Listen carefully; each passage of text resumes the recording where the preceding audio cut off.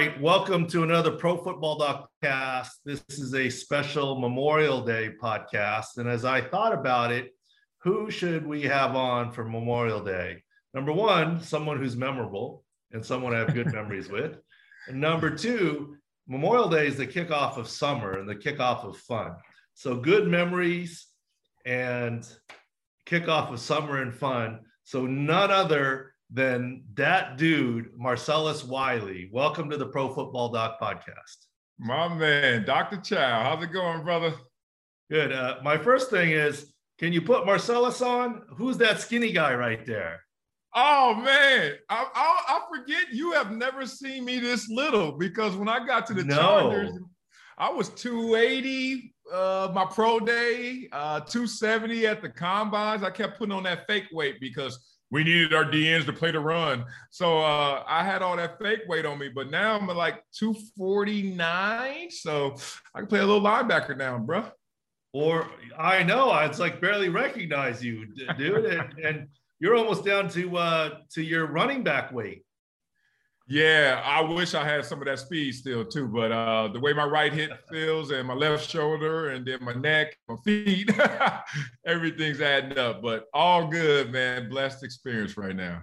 Well, I remember one time you had a turnover, picked up a fumble, and you ran the ball crazy legs, and you're like, yes, sir, I was a running back in college. I was like, Ivy League running back? Oh my gosh.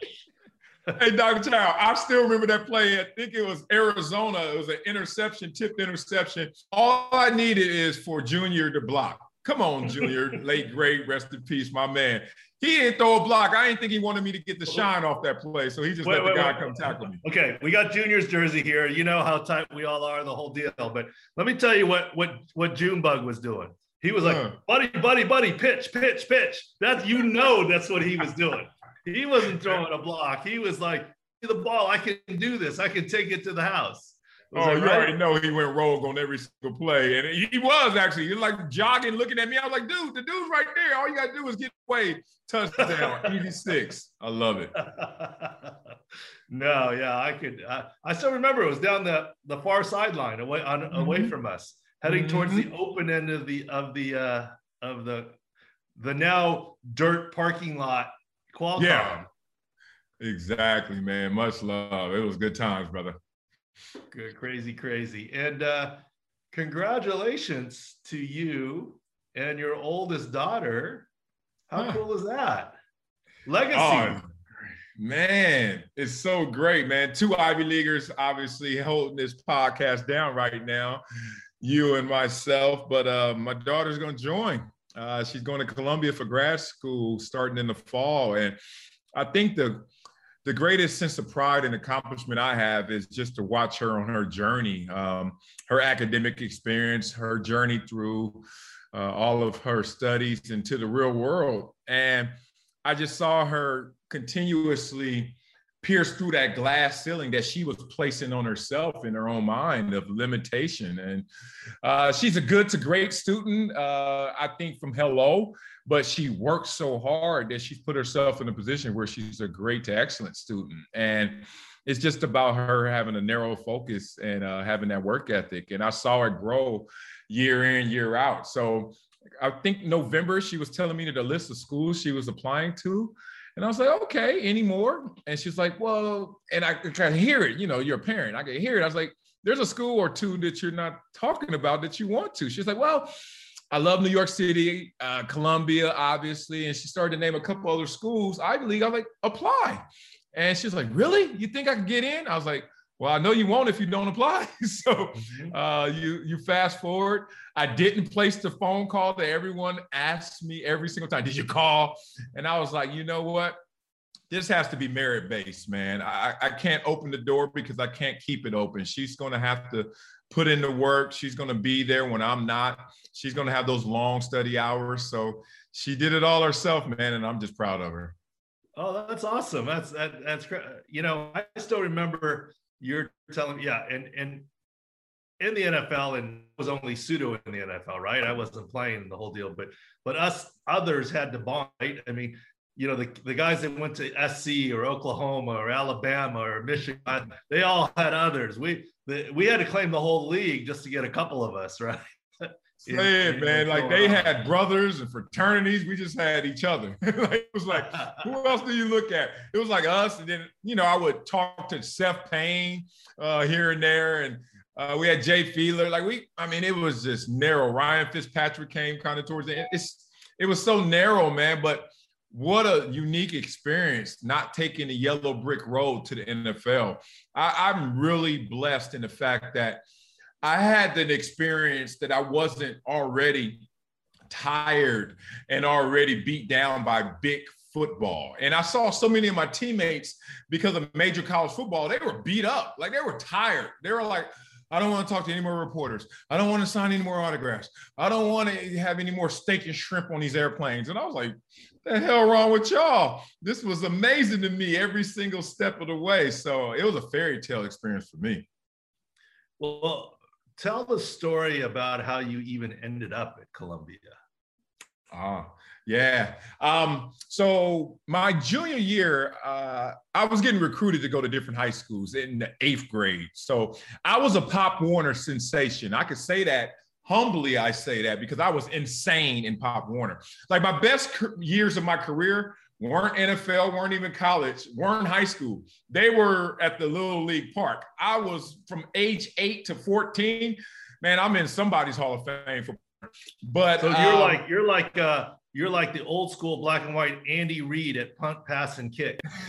Exactly, and better than him. Even though I saw that film, he looked pretty good. He was huge. But so I'm that guy, and I'm in LA, big city, and high school after high school. I be that kid at the park. I play my game. I get 4 or 5 touchdowns. No lie, Doc. Sitting there after the game, shoulder pads off, helmet off, eat my chili cheese Fritos with my jersey on at the park. And coach after coach would come up to me, hey, Marcellus, what you thinking about next year? I was like, what do you mean? He's like, what high school? I was like, I'm going to go to the school I'm going to. I don't know. And I'm getting recruited. Fast forward, I go to Westchester for 2 years. And I'm still getting recruited to go to other schools. And I noticed that at Westchester, a lot of guys weren't going to major colleges for whatever reason. We had some gang issues, some off the field issues with some guys. Some guys had bad grades. Some guys just weren't thinking that far ahead. And there were some reports that we weren't just getting recruited because the coaching staff wasn't pushing enough players and promoting it, whatever. So I just look up, I'm a junior, and I'm like, maybe I don't want to go down with this sinking ship. So let me transfer and listen to one of these coaches that's recruiting me. I switched schools, go to Monica's, and I remember seeing one of our coaches, and he had on a Columbia shorts. He had on Columbia shorts, and I've never seen Columbia not only spelled like that, but with that color. And I was like, what is that? And he was like, oh, that's where I went to school. It's the worst college football program in the country. Don't go. So that piqued my interest. That intrigued me. And the next year, I'm getting letters from all these schools to go and recruit it. And one of them was Columbia. So I just opened it up and I started to learn about the Ivy League experience and the H&A and how it would be a tremendous safety net, no matter how football turned out, that I would have this academic support and reputation and excellence on my resume. So you go to New York City for 2 days, Doc, and they tell you that no matter where you go, if you graduate from Columbia, everyone would think you're smart. I was sold from day one.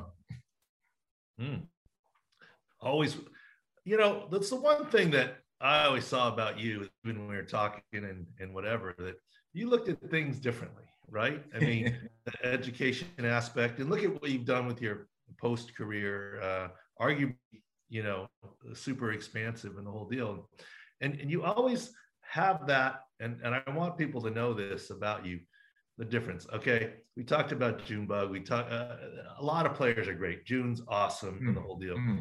But there are a lot of good people out there. And the one thing that I always remembered about you, not only do you look at things differently related to Columbia and your career and what you're doing, and I'm very proud of you related to your family stuff right now, because I'm in the thick of it too right now.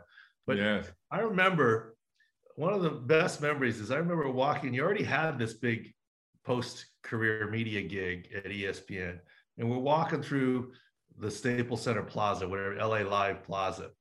And a lot of athletes do a great job of, when they get stopped, that they give back to a kid and do that. And hats off to them, because sometimes it's not convenient. The thing that I always remember about you is you would stop kids, and you wouldn't say, "I'm Marcellus Wiley, do you know me?" It was, you stop kids and dap them up and like be genuine with them. Some of the kids figured out who you were. Some of them have no idea who you were. You were just like a big guy that was saying hello to them. And I thought that was really unique, that you weren't saying, "Hey, look at me, do you want my autograph?" You were just like, "Hey, I want to be encouraging people." And that's something I really haven't seen in a lot of athletes, especially with your stature, and especially even post-career. So kudos on that.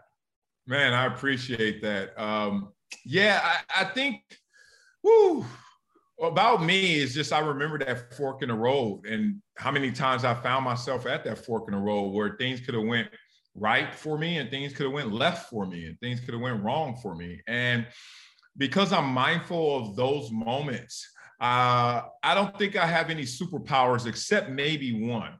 In my tool belt, I can feel day one energy, emotion, gratitude about any situation. My wife tells me this about our kids. Like, I literally every day act like kids are just born. As they get older and older, you're trying to socialize them and prepare them for adulthood. You start to regard them in different ways. Like, every day my kids will come home from the hospital, and I'm so pumped.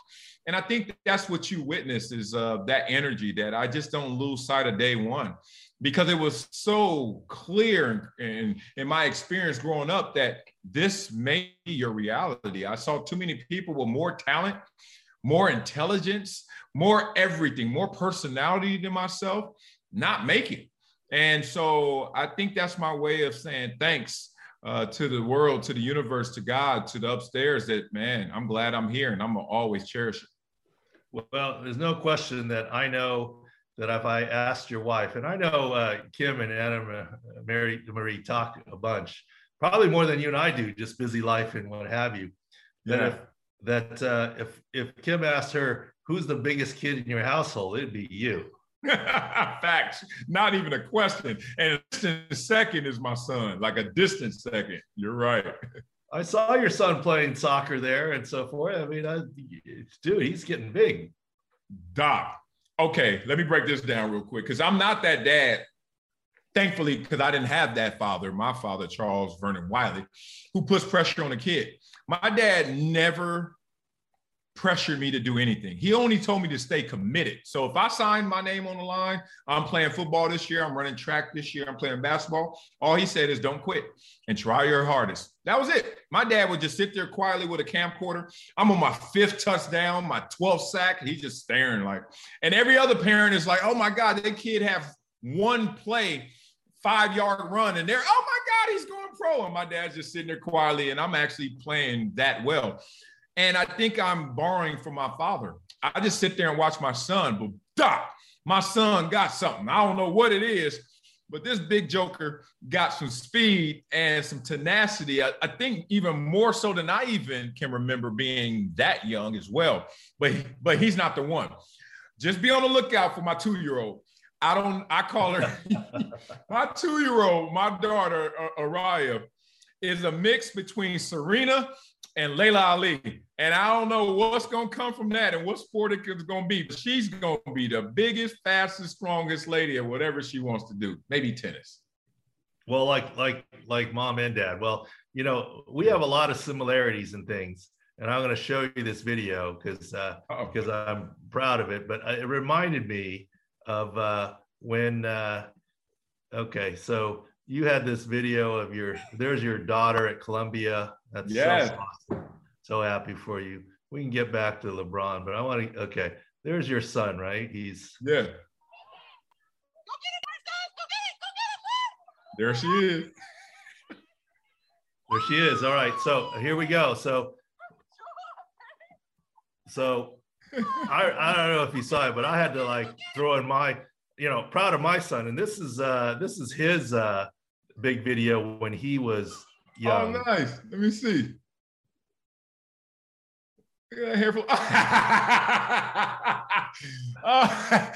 Doc, he's going to be a team doctor. If he... Oh, look, he finished. He finished. Oh, come on, persevere. There he got finished. All right, there you go, little man. I mean, yeah. I mean, he's got to overcome my bad genes, right? I mean, now you realize Kim yelled at me and said, "Why did you not go out and help him? Why did you just keep filming?" Right. And I said, A, because it was cute. B, Pro Football Doc, I knew he wasn't hurt. Come on now. He's like, I'm up here working right now. I can tell his ACL's fine. I can tell he's fine. Oh, that's so good. Fine. Oh, that is. But that was a few years back. But that soccer video I saw of yours that reminded me, and he's 8 now, and proud of him too. I mean, he finally got a haircut because Mom finally said, "Okay." Hey, he looking like one of them Beatles out there. I was like, little man he need a guitar. I think Mom thought it was Samson. Like he can't cut his hair, he loses cute powers or something. But he finally got a haircut, and he made an all-star team for baseball. So just now, so that's the good news. The bad news is his coach is very questionable. That's tough, man. And part of why you want to know who his coach is? Oh man, I thought you were for real. That's the problem. He's gonna get some bad coaching. You can coach. You're patient enough. You know the game. Don't do that. You're probably a little too invested, but you know the game. I know that. All good. Yeah, I mean, it's a lot of fun. It's a lot of fun seeing you with your family. Okay, so your Clippers, they're gonna make it. Make it to game 3? Yeah, we're gonna be in Dallas. We're gonna win this series. Woo! We on life support right now. Luka, man, he is just looking at Patrick Beverly, one of our best defenders, and Reggie Jackson is like, "Come here, come take some of these buckets," and he's just backing them down. Now we know we're getting points from Kawhi, we're getting points from Paul George. They're playing well enough for us to win. It's just there's a mismatch. There's a matchup issue when we switch off in any picks, and Luka's going to be guarded by Patrick Beverly or Reggie Jackson. We got to have him on the court, so we have to figure that out. I think we have to just come out with a power game, bigs. We're Boogie Cousins. I don't know how good you are, how much toothpaste left in that tube, but we need your presence. We need to pack the paint. Zubac is good, but not enough. We need to make sure that Luka has to stay out there and hit them 35-footers. Him and Tim Hardaway Jr. is out of control right now. I mean, he's balling more so than ever. So I think we got a shot. We need our guys to step up in terms of leadership, Kawhi especially. I know I love that lead by example, quiet type, but it's time to get in somebody's face. And we also need somebody to stop and guard Luka because damn, he's torching us. Now, speaking of guarding Luka, I got a question for you, and I know your partner a little bit, Acho. Is he disrespecting you, or is he afraid of you? The fact that he would bet you about Luka's points when you said Kawhi's going to shut him down, and the bet was 20 push-ups? 20? Is he afraid of you, or is he, disrespecting you that you can't do more than 20? Let me add one more. I think he was protecting me because when we first got together, I was like 295, and I think he still is haunted by the fat memory. So he's like, man, I ain't going to put my co-host out there like that. So he knows I'm smaller now. I've lost like 40, 50 pounds in the last few months. But he's like, I don't know if that's just, fewer calories, or is he really hitting the weight room too? Man, I hit them 20 push-ups like they were 5. I'm ready. So now that's why I was like, what? I was like, Acho, come on. You're supposed to be on the edge of things. That's like you took the easy road there. You got to tell him that for me. Like, come on, I must have, because now we got our next bet is if we lose, I got 40. So it's starting to ramp up fast. Okay. That'll be a little more of a challenge. So, So tell me about the NFL and, your pick, whether it's the silly OTA controversies, whether everyone should get vaccinated, 17 games. What's your hot button NFL issue now? Well, I don't care about OTAs. I never have, never will. And it's not because I'm lazy. I hate when people say, oh, you just didn't want to go to practice. I was like, nah. When I came into the NFL, there was no such thing as an OTA. and we still had Super Bowl champions. We still had playoff teams. We still had all pros, Pro Bowlers, Hall of Famers, like all this stuff. I hate that because I think it's just a lot of busy work. Our coaches always say, I'm first in, last out. That's just so when the owner lands off his G5, he's like, have you been working? Because right now I don't see the results. We're 2-6. So they got to check that box to make sure that they seem like they're working. So they pass that baton down to the players to make us seem like we're working. When I hated when I had to go to the facilities and the organization for my workouts when I'm a professional, but to become a professional, I did it all on my own. I know my guy. I know my team. I know where I needed to go to Dorsey High School, run on the track like I did when I was in high school, like I was in college. But also you get to the NFL, and I'm not trying to slight the strength and conditioning coaches, but you don't know me like I know me or my team knows me. So what gets lost is of like an objective measure. What you do at the combine should be a new baseline. But you get to teams and you get to a different team and you switch teams and everyone has their customized program for you. And I'm like, I got the best program. It's the one that got me here, damn it. So what's going to get me there got me here. But they don't think of it that way in the NFL. So they pay us to be there in the off season. And every year you still see guys get injured. Every year you see the roller coaster of performance up and down. And every year to me, it's the same old stuff. And I'd say two things to that. Number one, you're right. It's definitely about customized care. Like there were times when coach would say, hey, are the guys tired? Should you practice some more pads, less pads? Depends on the guy, right? I mean, the veteran guy needs off. The rookie needs more hitting. You have to customize it. And to your point, there's no better customization than yourself. But here's the difference. You're driven. Not everyone is driven, right? So it's like public school. Are you teaching for the highs and lows? No, you're teaching for the masses, right? And right. So that's why they want to have you there. And to your point, I always laugh at this. You ever have a coach that did games? When I was in Minnesota with the Vikings, there was a coach, because it was cold, right? He'd come in and he'd take off his jacket, and the coat hanger in his office was within view of the hallway and everybody. And he'd put that coat up there and the light would be on and that coat wouldn't leave. Meanwhile, he had another coat that he wore home. And the next day he'd come in with a new coat and then switch the old coat. I mean, literally just back and forth.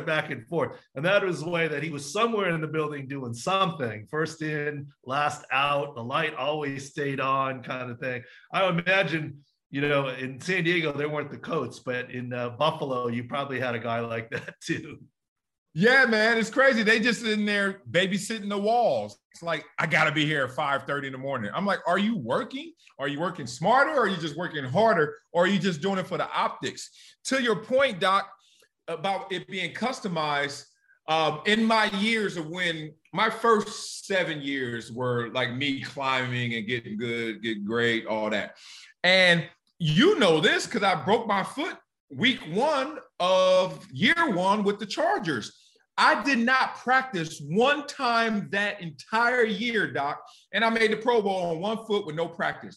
You come back a couple years later where I'm supposed to be fully healthy, but I got a new coach, rest in peace, Marty Schottenheimer, and we're playing together, and I'm practicing all the time, doing Oklahoma drills, everything. Yes, sir, no, sir. Man, I started to suck. It just was like, I wish, my regret is I didn't flex like I should have flexed. I should have been like, I know what's good for me. And I guess the regret that I saw from the coaching staff is that they didn't necessarily know what every player fully needed. And we're all learning on the fly. I get it. It's a lot. There are 53 guys. How can we always listen to just one? And like you said, I may be the one that doesn't need all this work, but someone else does. So do you coach for the masses or do you coach for your good players? So it was always kind of weird to experience it. Well, you've been always very kind with the thing. You were the big free agent signing and you got hurt and then you did the Pro Bowl. And certainly you've been very nice and thank me and so forth. But I have to thank you, because if you don't think there was a few 4-letter words said hurt, it was almost like you cleared him on a physical. I'm like, you signed him. You cleared him on a physical. How do you know? I mean, how am I supposed to know you're going to get hurt? And the fact that you played through and made the Pro Bowl, made me look a lot better. So I have to thank you for that portion, on your foot fracture there. Man, I'm so mad at you for just doing such a great job that I even thought I could do it, when, no lie, if I had to do it all over again, because I had all the leverage, I just got paid, they weren't going to cut me. I had no pressure other than the pressure to live up to the money, which I could have did in year 2. I wouldn't have played, but it was my best year, maybe second best year for sure. But damn, compensation, Doc, everything started to fall apart after that year. Look, I told everybody, look, you played so quickly from that Jones fracture. I know you were compensating. I wasn't saying, oh, look at my surgery, you're 100%. I was like, you're balling, you're making it work. There's no way you were 100% there.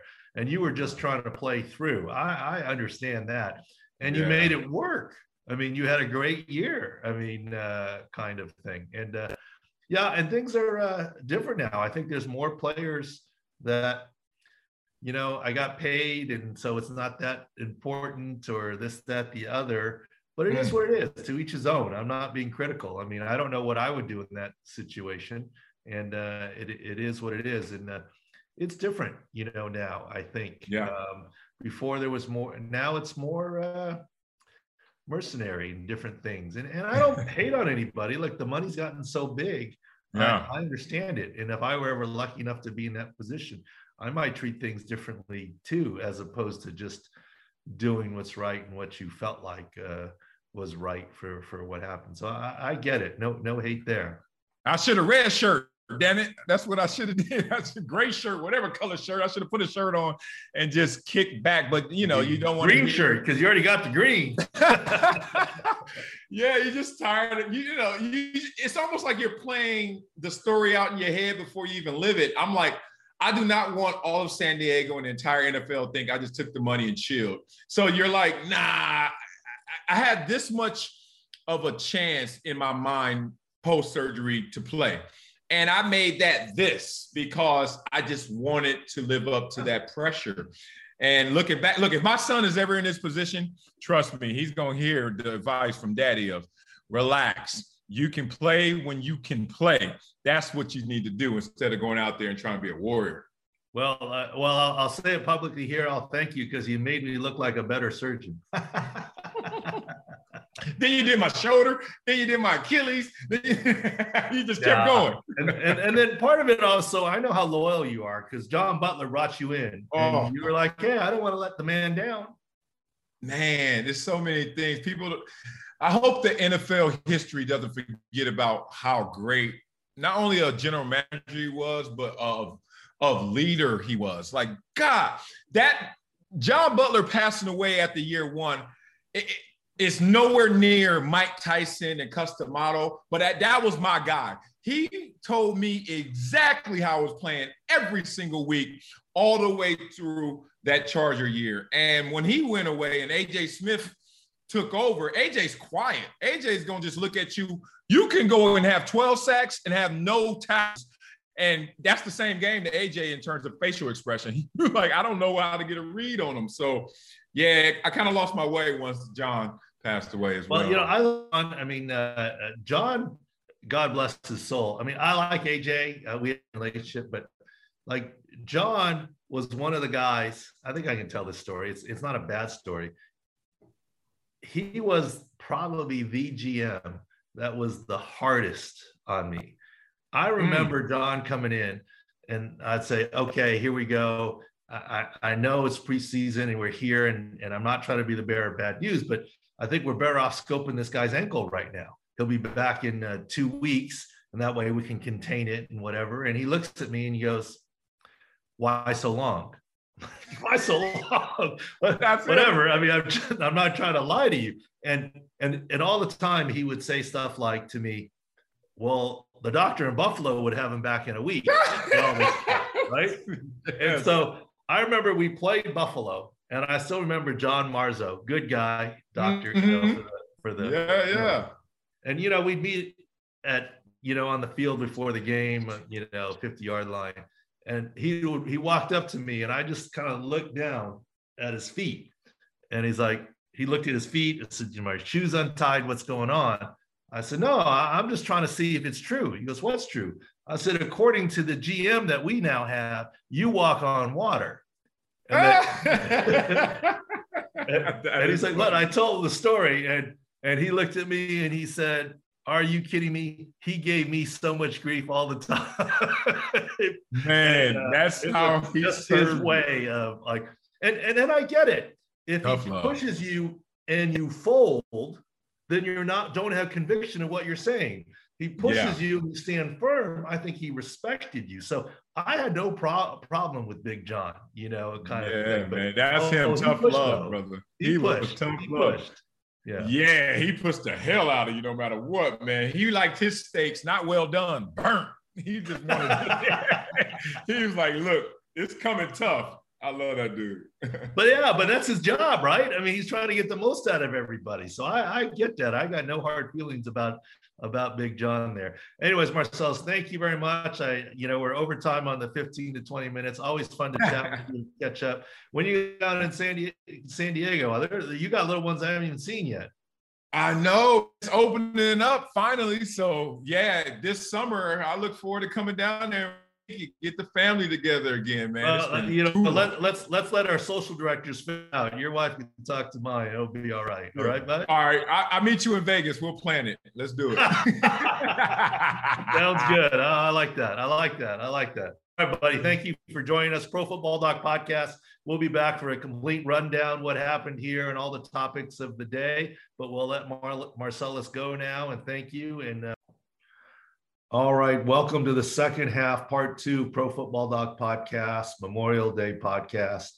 Part 1 was with Marcellus Wiley as our guest. We went a little long, so we won't go too long here, but still had some issues to discuss, etc.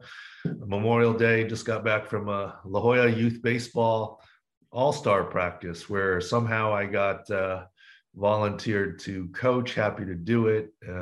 Probably more for my organizational skills than true baseball skills. Thrilled that my son is on the team and to help kids and sports. But let's talk about some injury things here, profootballdoc.com. And really in this offseason, we've branched a lot to the offseason. So we're going to talk a lot about basketball. We'll do a what happened here video. We'll cover some baseball. But before we do that, let's talk football. And with football here, the main thing, of course, is, let me find it here. Football, the vaccine carrot, we've talked about it. Here's now details of it. Dan Graziano talked about it. Fully vaccinated, no daily testing, no mask required, no quarantine after exposure. Not fully vaccinated, daily testing, mask wear, physical distancing, quarantine after exposure, etc. Pretty significant, really, really pretty significant. I actually talked to some friends over the weekend here that are with teams, and yeah, there's definitely a lot of educational pressure to get players and coaches and staff vaccinated. I think pretty much all coaches and staff will be vaccinated, because how can you do your job if you can't have contact with players? And look, if you're the star quarterback of a team, you probably can hold out. But even then, with some leadership, you get additional freedoms if 85% of the team is vaccinated. And this is why I said all along, right, wrong, and different.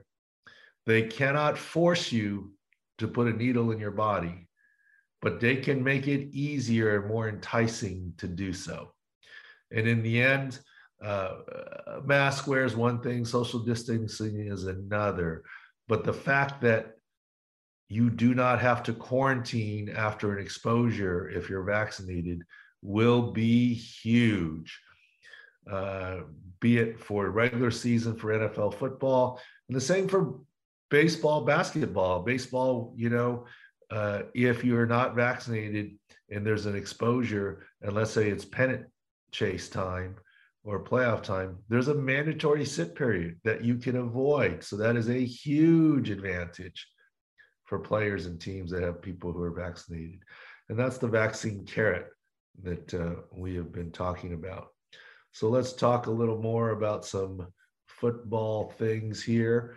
News this week, Saquon Barkley will miss OTAs and start a training camp. If you want to go to this YouTube video here with the news. YouTube videos, we're putting up a bunch of videos, we're integrated at the site. Please subscribe. I'm not worried about it in this video. We talk about, I'm not worried about Saquon not practicing at OTAs. I think he's going to make a strong recovery, even though it was an ACL, MCL. But anyways, that's some of the news that's out there. Check out the video there.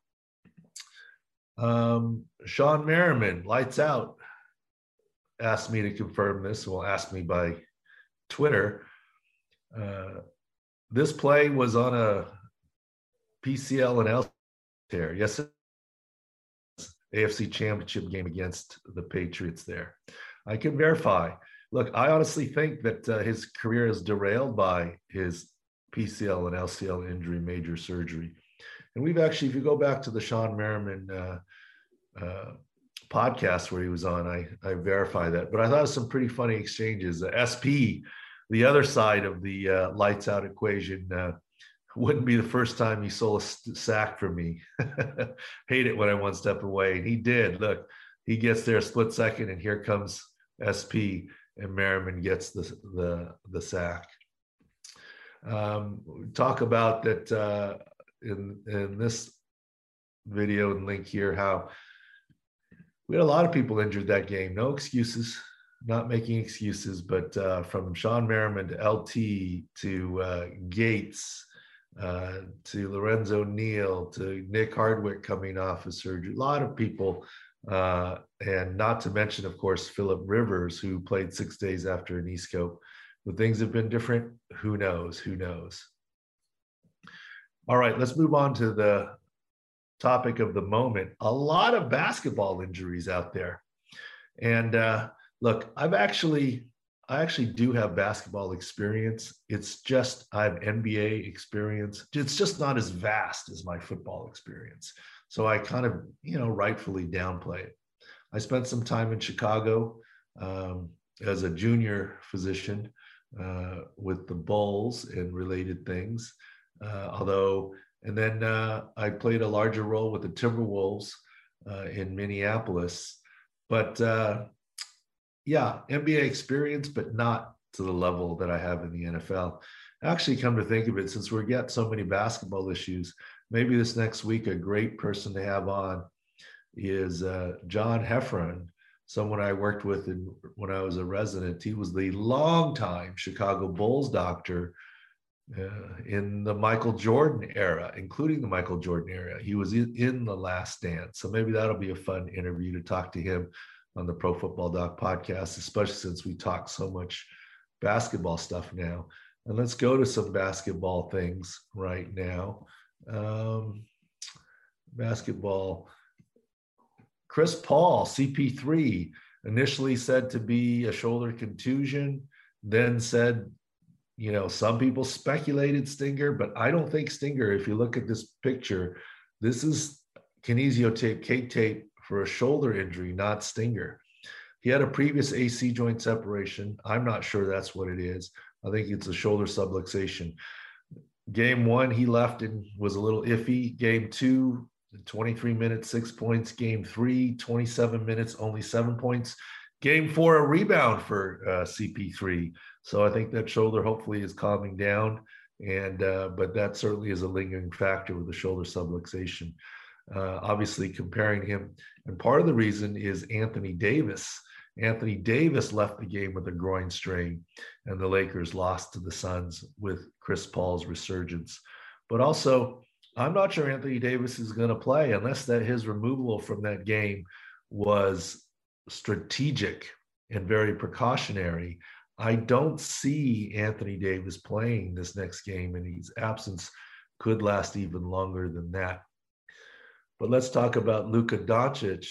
Luka Doncic's injury, he has a similar K-tape, but much different type, right? This is more shoulder-based. This is more neck and trap-based. There was a report, unverified, that it is indeed a cervical disc herniation and a nerve issue with the disc pressing on the nerve. And that's what I worried about all along with Luka. This is a wrap to keep the spasm down and heat it up. We talked about it in Outkick before this game, that this could linger throughout the series here for the Mavericks.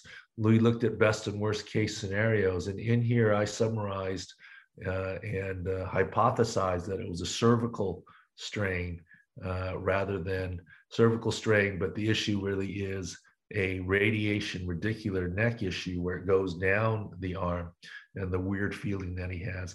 And that does not go away overnight. Chris Paul's shoulder subluxation is more likely to go away than Luka Doncic's neck issue with the nerve issue. I don't think Luka Doncic is a stinger. I think it's a herniated disc pressing on a nerve.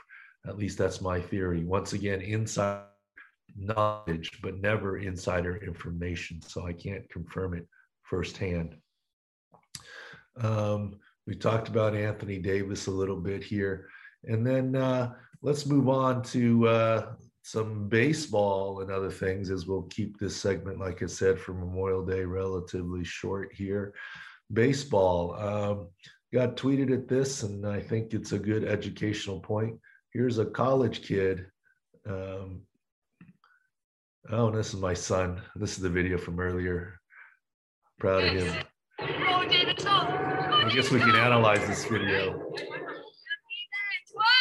It was a Charlie Brown Lucy moment, but there was no Lucy. No concussion. Gets up, finishes the play. Obviously, that was when he was quite young there. He was 2 or almost 3, I guess. Here you go. This is a kid that apparently has hit a bunch of home runs with a torn ACL. You can see the brace on his leg. 3 home runs, 7 RBIs since returning, and with a torn ACL. You can see the hitch in his gait there. The only reason I show that is congratulations to Tim Elko, Ole Miss. But here's the thing, you don't need an ACL to hit a baseball. You need it to be dynamic and run, jump, and play. But straight line running or even rounding the bases, you don't need an ACL. There are certain activities in sports that are ACL dependent. Hitting a baseball is not ACL dependent. No surprise there. Going back to that AFC Championship game, a quarterback, if it were LT with the ACL injury instead of Phillip Rivers, he wouldn't have been able to play. But Phillip Rivers was able to. So there is a little bit of that going on. All right, let's move on a little bit here, and video of the week. What happened here? Love this video because, oops, let me get back to find it. Sorry, guys. Here is the video of, I can find it. Lost my cursor here. Oh, we got the dog here. All right. So I'm distracted by Cosmo, the dog. Oh, all right, doggy. Okay. Yes, Davis. All right. You want to come in and join us here, Davis? Yeah. There's my boy, Davis, on the podcast from home. And Davis, who is your favorite player? Tatis. Yes, it is. Oh, where's my cursor? I don't know where my cursor went. Usually if you do the 3 fingers straight up, it should bring your cursor back. Oh, there it is. There it is. Okay.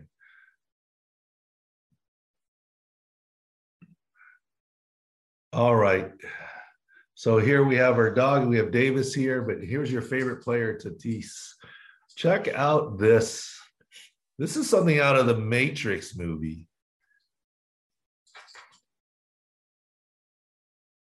I mean, the amount of athleticism it takes to move his leg and body and hip and do the splits and not get broken in two is amazing, huh, Davis? Mm-hmm. What number are you, Davis? 23. For who? La Jolla? For what? All-Stars? All right, so he's Tatis there. But I think I can't say enough about this video here. I can't say enough about this video here. And let me stop the screen share here. And Davis, now everyone can see La Jolla Youth Baseball All-Stars. Number 23, Tatis. Any case, the reason why I show that video for Tatis is that's an amazing amount of flexibility, agility, reaction time, and athleticism. And this is why he's like a highlight player right now. But this also has something to do with his shoulder and why he's able to play through. He's not a tight guy with a big labral tear because he's so flexible. He's a very flexible, loosey-goosey guy. You see that in the video. And his shoulder is more prone to instability. I mean, there's some people that can literally bend their thumb and touch their forearm. I can't. Kids can more than me. You're not that flexible either, Davis. Now here, yeah, you're fairly flexible there, Davis. But let's see here. You're going to be like Dad. You're not that flexible. But Tatis is different. His collagen is looser, which is what makes him the great athlete that he is, his increased range of motion, but puts his shoulder at risk. So far, he's doing great from his comeback, but undoubtedly he still has a labral tear and will need surgery. But go Padres, huh? They're in first place. They're doing very well. But they are. Yeah, they're doing very well. All right, guys, that'll do it for the Pro Football Doc podcast. Thanks to Marcellus Wiley, that dude, for coming on part 1. Thanks to Davis for coming on part 2. Cosmo, you want to say hello to everybody? Come here, Cosy. Come here, Cosy. Okay. And Cosmo, our chocolate Aussie Labradoodle toy. And one more. Oh, and another one who's not taking a nap. Basically, it's a free-for-all in the home studio today on Memorial Day. Come here, Debbie. Oh, what? Debbie, what happened to your nap? No? Okay. Want to say bye-bye? Okay. All right. That's it for the Pro Football Doc podcast. Thanks for watching and listening. Bye-bye.